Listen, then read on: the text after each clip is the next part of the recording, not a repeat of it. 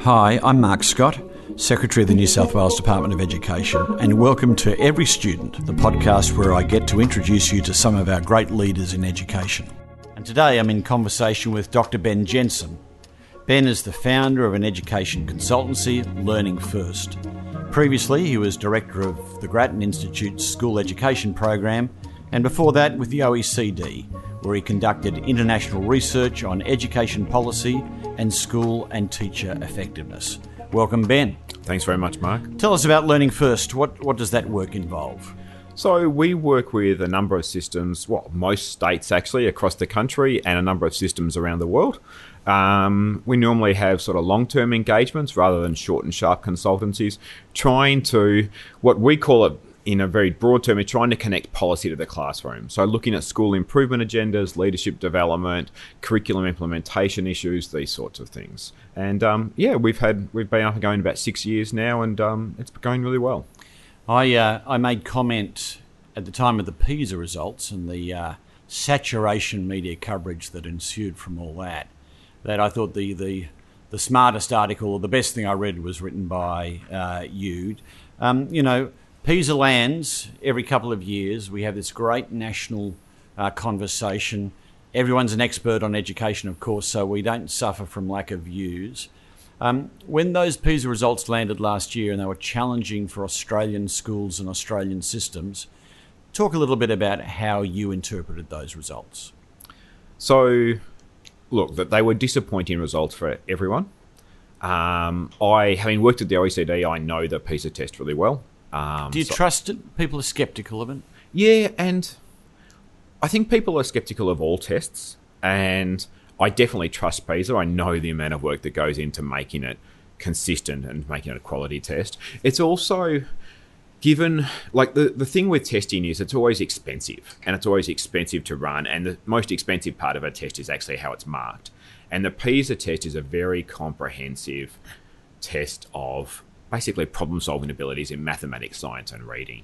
And it's incredibly comprehensive in its both the test development, the assessment, and also the sampling design. I know there's a lot of talk about the sampling design, how countries get to choose which schools, but having been on the other side of this and see it happen, it's completely random and it works. I really do trust the test. I think it's a very good, consistent measure of performance. So before we just get to your analysis of Australia's results, I think, we have these testing regimes nationally, NAPLAN and PISA. Just talk a little bit about the differences between the two of them, because in a sense I've had it explained to me that NAPLAN assesses the fundamentals, the building blocks of learning, but you want to be doing well in PISA because it's taking how that learning is applied, and particularly the deeper thinking skills that we want to be a product of education.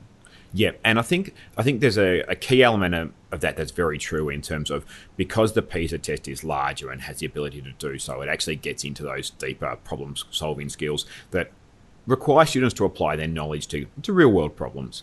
Whereas NAPLAN has a mix of both foundational and higher-order skills. But, in terms of how long students sit, it's a shorter test. The marking is, much more automated than with PISA and these sorts of things. And so it has the foundational skills, but it also has a real mix. I think it's two... We often hop into PISA's higher order and NAPLAN's foundational. PISA does the whole range. Yeah. And it's also one of those things which gets back to my analysis of this as well, is we are really quick to say there are foundational skills and we separate them from higher order thinking skills, where really, NAPLAN has a big focus on reading comprehension. That's critical thinking. From reading comprehension from about grade 2 up is critical thinking skills, which people normally associate with higher order, but we very quickly basket NAPLAN into it's just the foundational, and then it's higher order, where really the PISA results show we have problems across the board.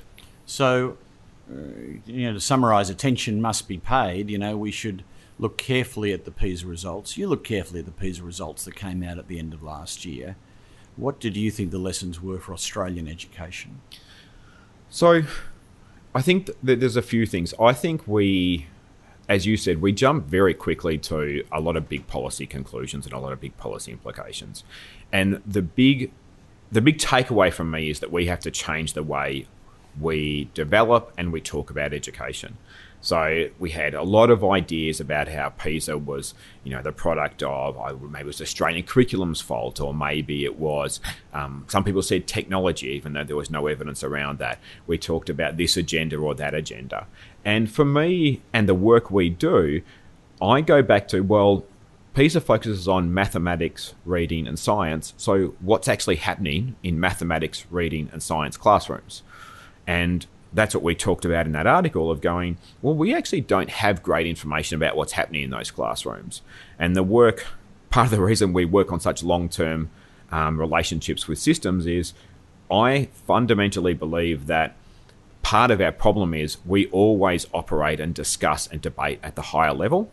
And that makes it much harder for teachers in the classroom, because they get bombarded with all these requirements about and all these things that they should and shouldn't do that are very, very high level.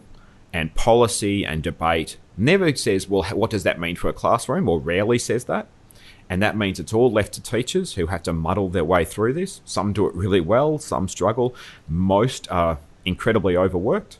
And so how do we actually move this forward? What PISA said to me was, we need to better understand what's happening in our classrooms. And, taking from that, does that mean we need to be, in a sense, more prescriptive or provide more detailed support for teachers, not just this is the ground you should cover, but this is how you should be teaching those subjects in a more detailed way? So I think we definitely need to be more precise about what we do and provide more advice on what needs to be taught, and then advice on how we teach that. And what I think the big difference between where we have got to now as opposed to a more prescriptive or more precise approach is when we talk about teaching practice, we normally talk about it in very general sense. So we've had a big push around teacher quality and a big push on evidence-based practice over, say, 10 or 15 years. And what's been interesting when you sort of sit back and look at that, the evidence around effective teaching practices are nearly all general pedagogy. They're not subject-specific. And our focus on teacher quality and building the teaching profession has really become divorced from the curriculum. So when we used to talk a lot about the different teaching practices that are differences in how we teach reading or differences in how we teach science, mathematics, now we try and make it very general. And for me, getting back to, well, there are real differences in how we teach science to how we need to teach mathematics and what needs to be covered. And so we just need to be more precise about that and offer that to teachers. And when you look at curriculum as it's developed and articulated into schools around the world, is there a level of precision around that advice and a level of precision around good pedagogy in different subjects that is not in evidence in the way we construct Australian curriculum? Yeah, I think that's a really good point, and it's really interesting. So if you look at the systems that are above us on those international assessments, so if you look at Finland, Canada, Singapore, Hong Kong and so on, they provide much more support to teachers around the precise nature of what needs to be taught and how it needs to be taught. Now, teachers don't have to follow that. They have they can adapt, adopt, they can ignore if they want in some cases, although, that depends on the country. We keep it at a very high level. We demand a lot more of teachers in terms of choosing, developing instructional materials. We provide a lot more of teachers in prioritising the curriculum. What needs to be fitting. I mean, since the Australian curriculum came out over almost a decade ago, we hear a lot from teachers. How do I fit all this content? How do I fit the breadth of the curriculum into my school year? So why do we do that? Why is that a hallmark of Australian curriculum, that lack of, in a sense, I mean, there's been debate here in New South Wales that the curriculum is very crowded. You've got to cover a lot of ground. But that lack of support or prescriptiveness around how to teach it, why has that not been a hallmark of Australian curriculum, do you think? So it's a really interesting point, and we've been trying to work this out for a while now, and I think it's been a slow evolution because we used to be. If you go back 20, 30 years, we used to actually be a lot more specific about these things. And so I think it's a few things. One, we had the big autonomy agenda in Australia. It started in Victoria in the 90s under the Kennett government.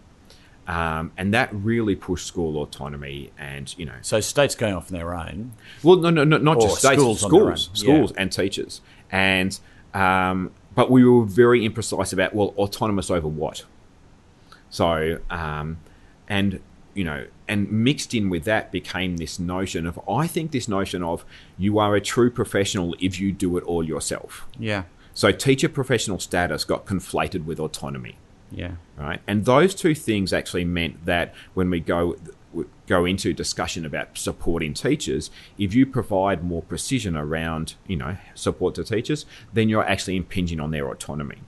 Which is kind of perverse when you think of other professions as well. You can imagine someone putting up one of these towers around Sydney, that the engineers unilaterally decide that the stress levels or the load base that they're putting into that building are going to be different to set industry standards. Or, there was a famous case over at St Vincent's Hospital where a doctor unilaterally changed the doses of chemotherapy because he thought they were a bit high, which got that doctor into significant trouble because there are clearly agreed industry standards or professional standards of what works, which everyone's expected to follow. But that hasn't been a hallmark of education.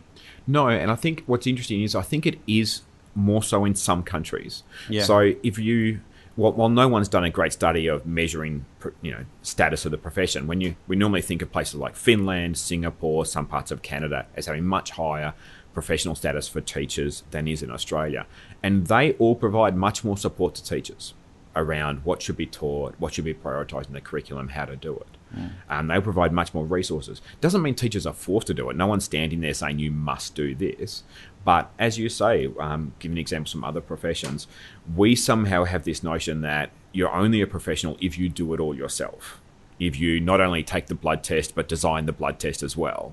And then analyse it under the microscope yourself.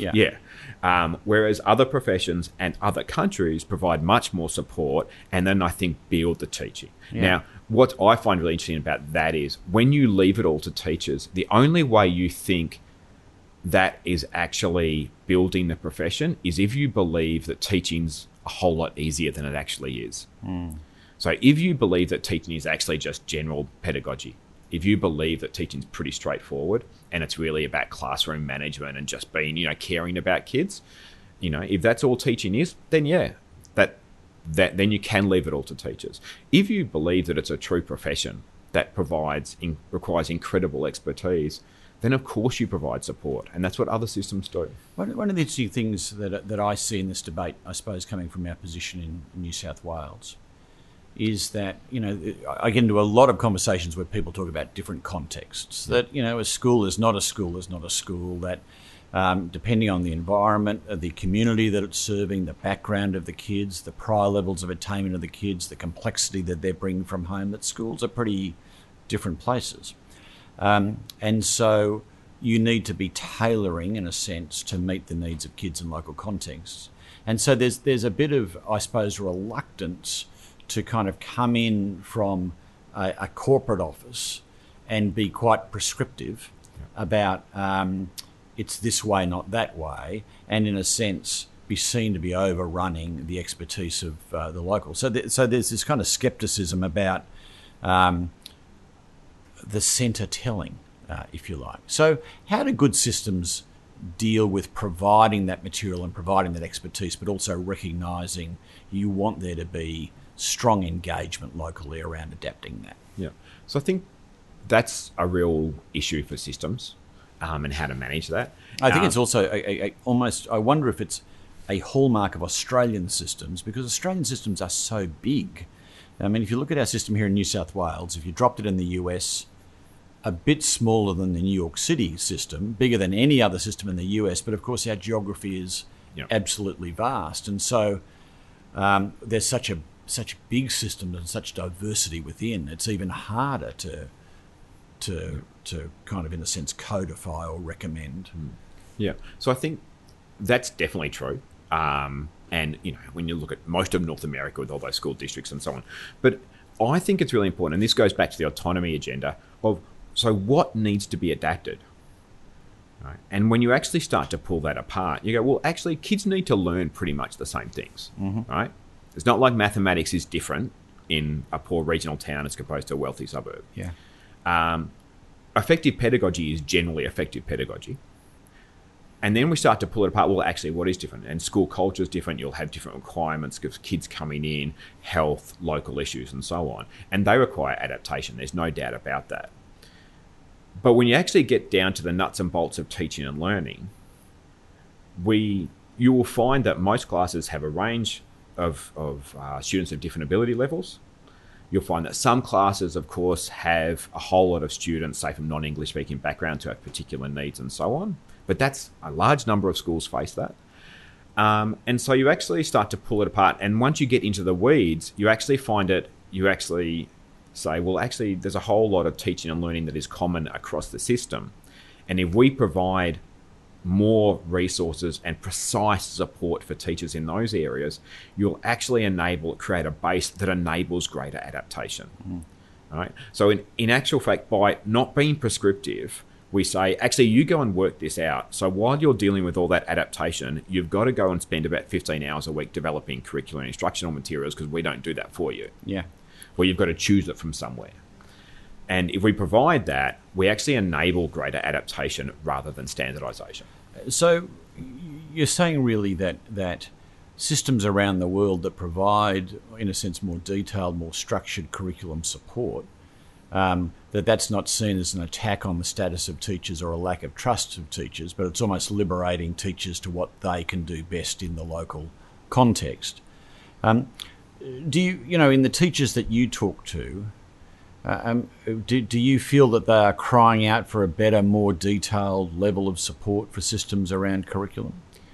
So, yes, and there's always variation amongst the system. There are always some people who say we don't need it, but in general, teachers we work with are dying for more support. And there's a few aspects through this. One is that I often hear is, why do we have to reinvent the wheel? Why are you asking us to rewrite a curriculum when the school and also the school down the road and the school after that and the school after that? Like, surely there's a best in the world that we can use because we have all this other stuff to deal with. Another one is new teachers just out. Yeah. Basically asking in disbelief, why are you asking me to write a curriculum on my first year of teaching? Like, how on earth do you think this is the best way to run a system? And then just the other one is the plain fact that teachers teaching out of subject. Yeah. Teachers overloaded with everything. I mean, I often think part of us making teachers general, making the debate being very general, very high level, is that we forget with our primary schools, we are asking teachers to have expertise across a large number of subjects. And that requires so much expertise in curriculum, subject knowledge, pedagogical content knowledge, and so on, that the ask on primary school teachers in particular is just so huge that they just often throw their hands up and say, well, what do you want me to do? Yeah. Just going into that a bit more, I mean, PISA looks at 15-year-olds. I think there's often, and often focuses the debates on high schools. Yep. I think there's a lot of debate and conversation on high schools, and even policies like HSC minimum standard. If you look at the decline in the number of students reaching minimum standards as they progress through NAPLAN through to year 9, do you think we're letting primary schools off the hook? Do you think there should be more of a focus on the outcomes we're seeing and what our expectations should be around primary schools?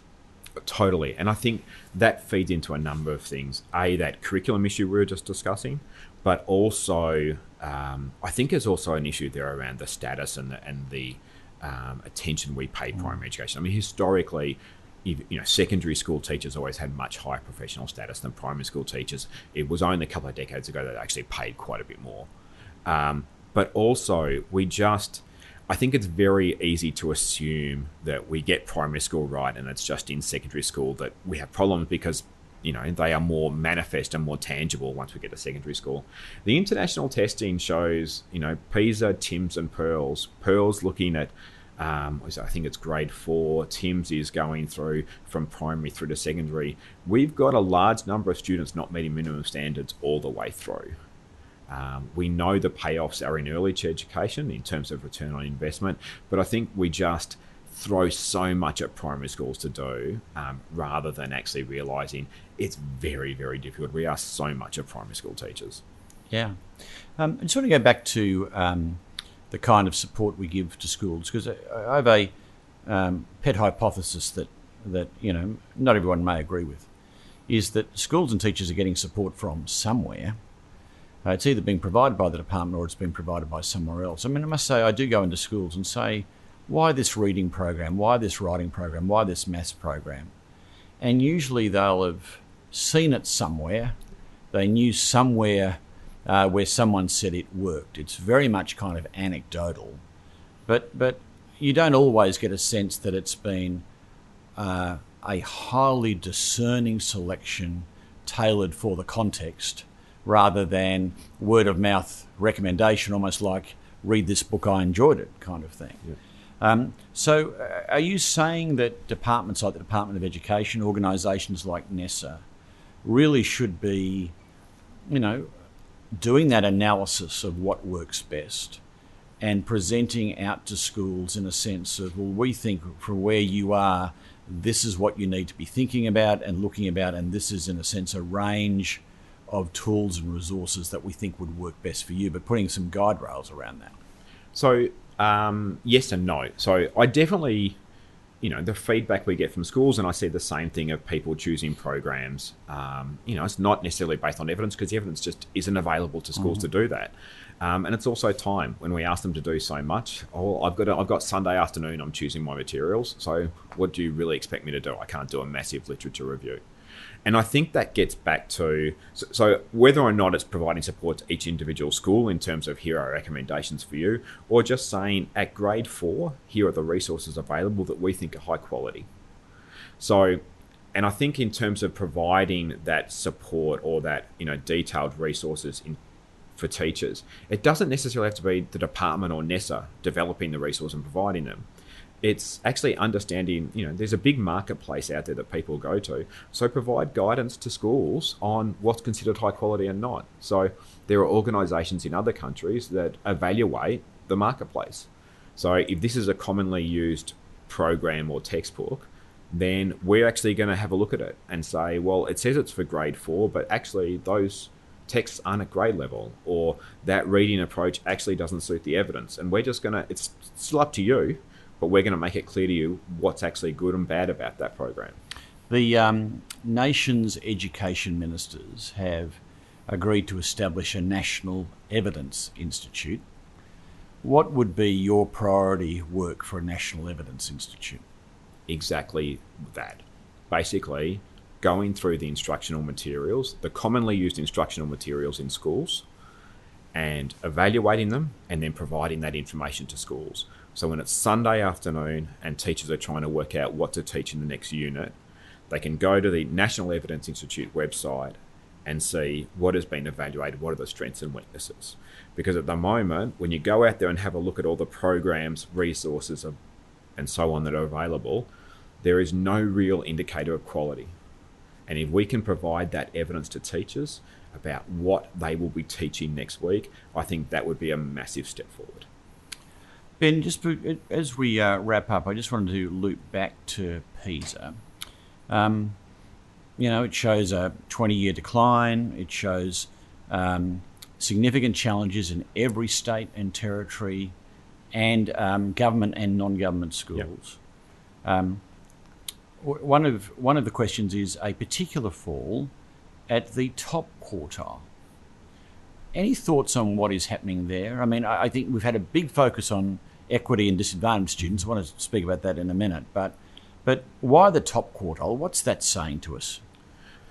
So on the one hand, there's a few hypotheses around. There's obviously a big discussion about high ordering critical thinking, but I think there's a few things that happen. One is in the transition from primary school to secondary school. I speak to a lot of primary schools that are, have really advanced students in, grades 5 and 6, but they're struggling with, well, what do we actually, what do we teach these students? What are the appropriate texts, materials to actually teach these students rather than just hold them back? And then in that early secondary space, it's schools are confronted, in particularly year 7 and 8, with a very large range of ability students. And so they concentrate on the middle. and it's just really hard to extend those. Yeah, and I should just add to that. I mean, I think this is a question that Jeff Masters has been wrestling with the New South Wales curriculum review, and there were some anecdotes that came back to him about students who are ready to press on, and just how hard it was for teachers in a context to be able to extend some kids whilst dealing with the majority of students in the class. Yeah.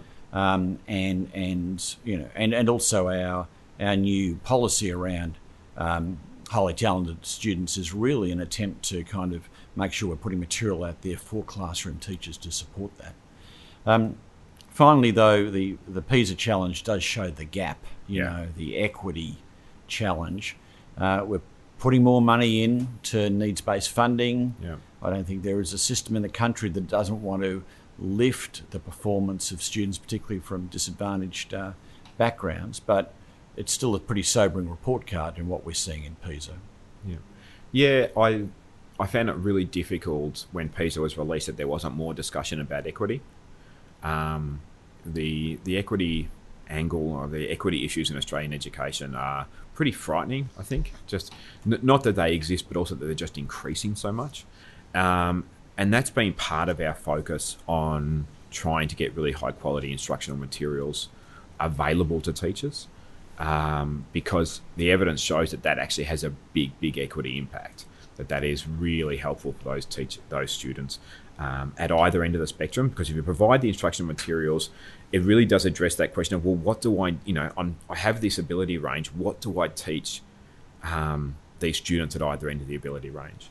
And so I think there is something there. And I think this also gets back to our issue around primary schools of, disadvantage or low achievement starts very early. Mm-hmm. And, this is our equity problem manifests itself in secondary school, but it begins in primary school. Yeah. And I know we talk a lot about early childhood, and we should, but we're actually not talking, I think, enough about how we really support teachers, primary school teachers, to provide the level of teaching and learning required of the New South Wales curriculum in this case, or the Australian curriculum more broadly. And I think it goes to what Andreas Schleicher said to me after the last PISA rounds.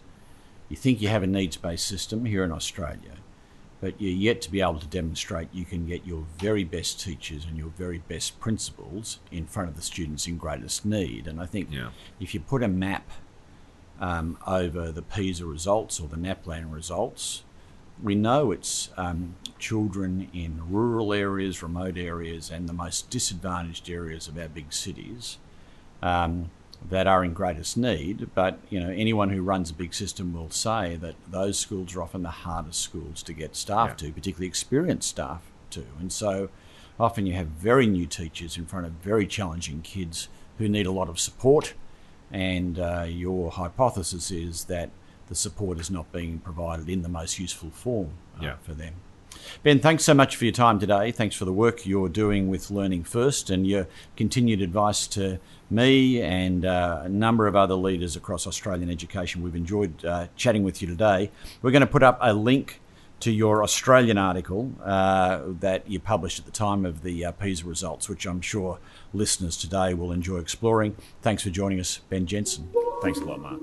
And thank you for listening to this episode of Every Student. Never miss an episode by subscribing on your podcast platform of choice or by heading to our website at education.nsw.gov.au/every-student-podcast. Or if you know someone who is a remarkable, innovative educator that we could all learn from, you can get in touch with us via Twitter at New South Wales Education, on Facebook, or email everystudentpodcast@det.nsw.edu.au. Thanks again, and I'll catch you next time.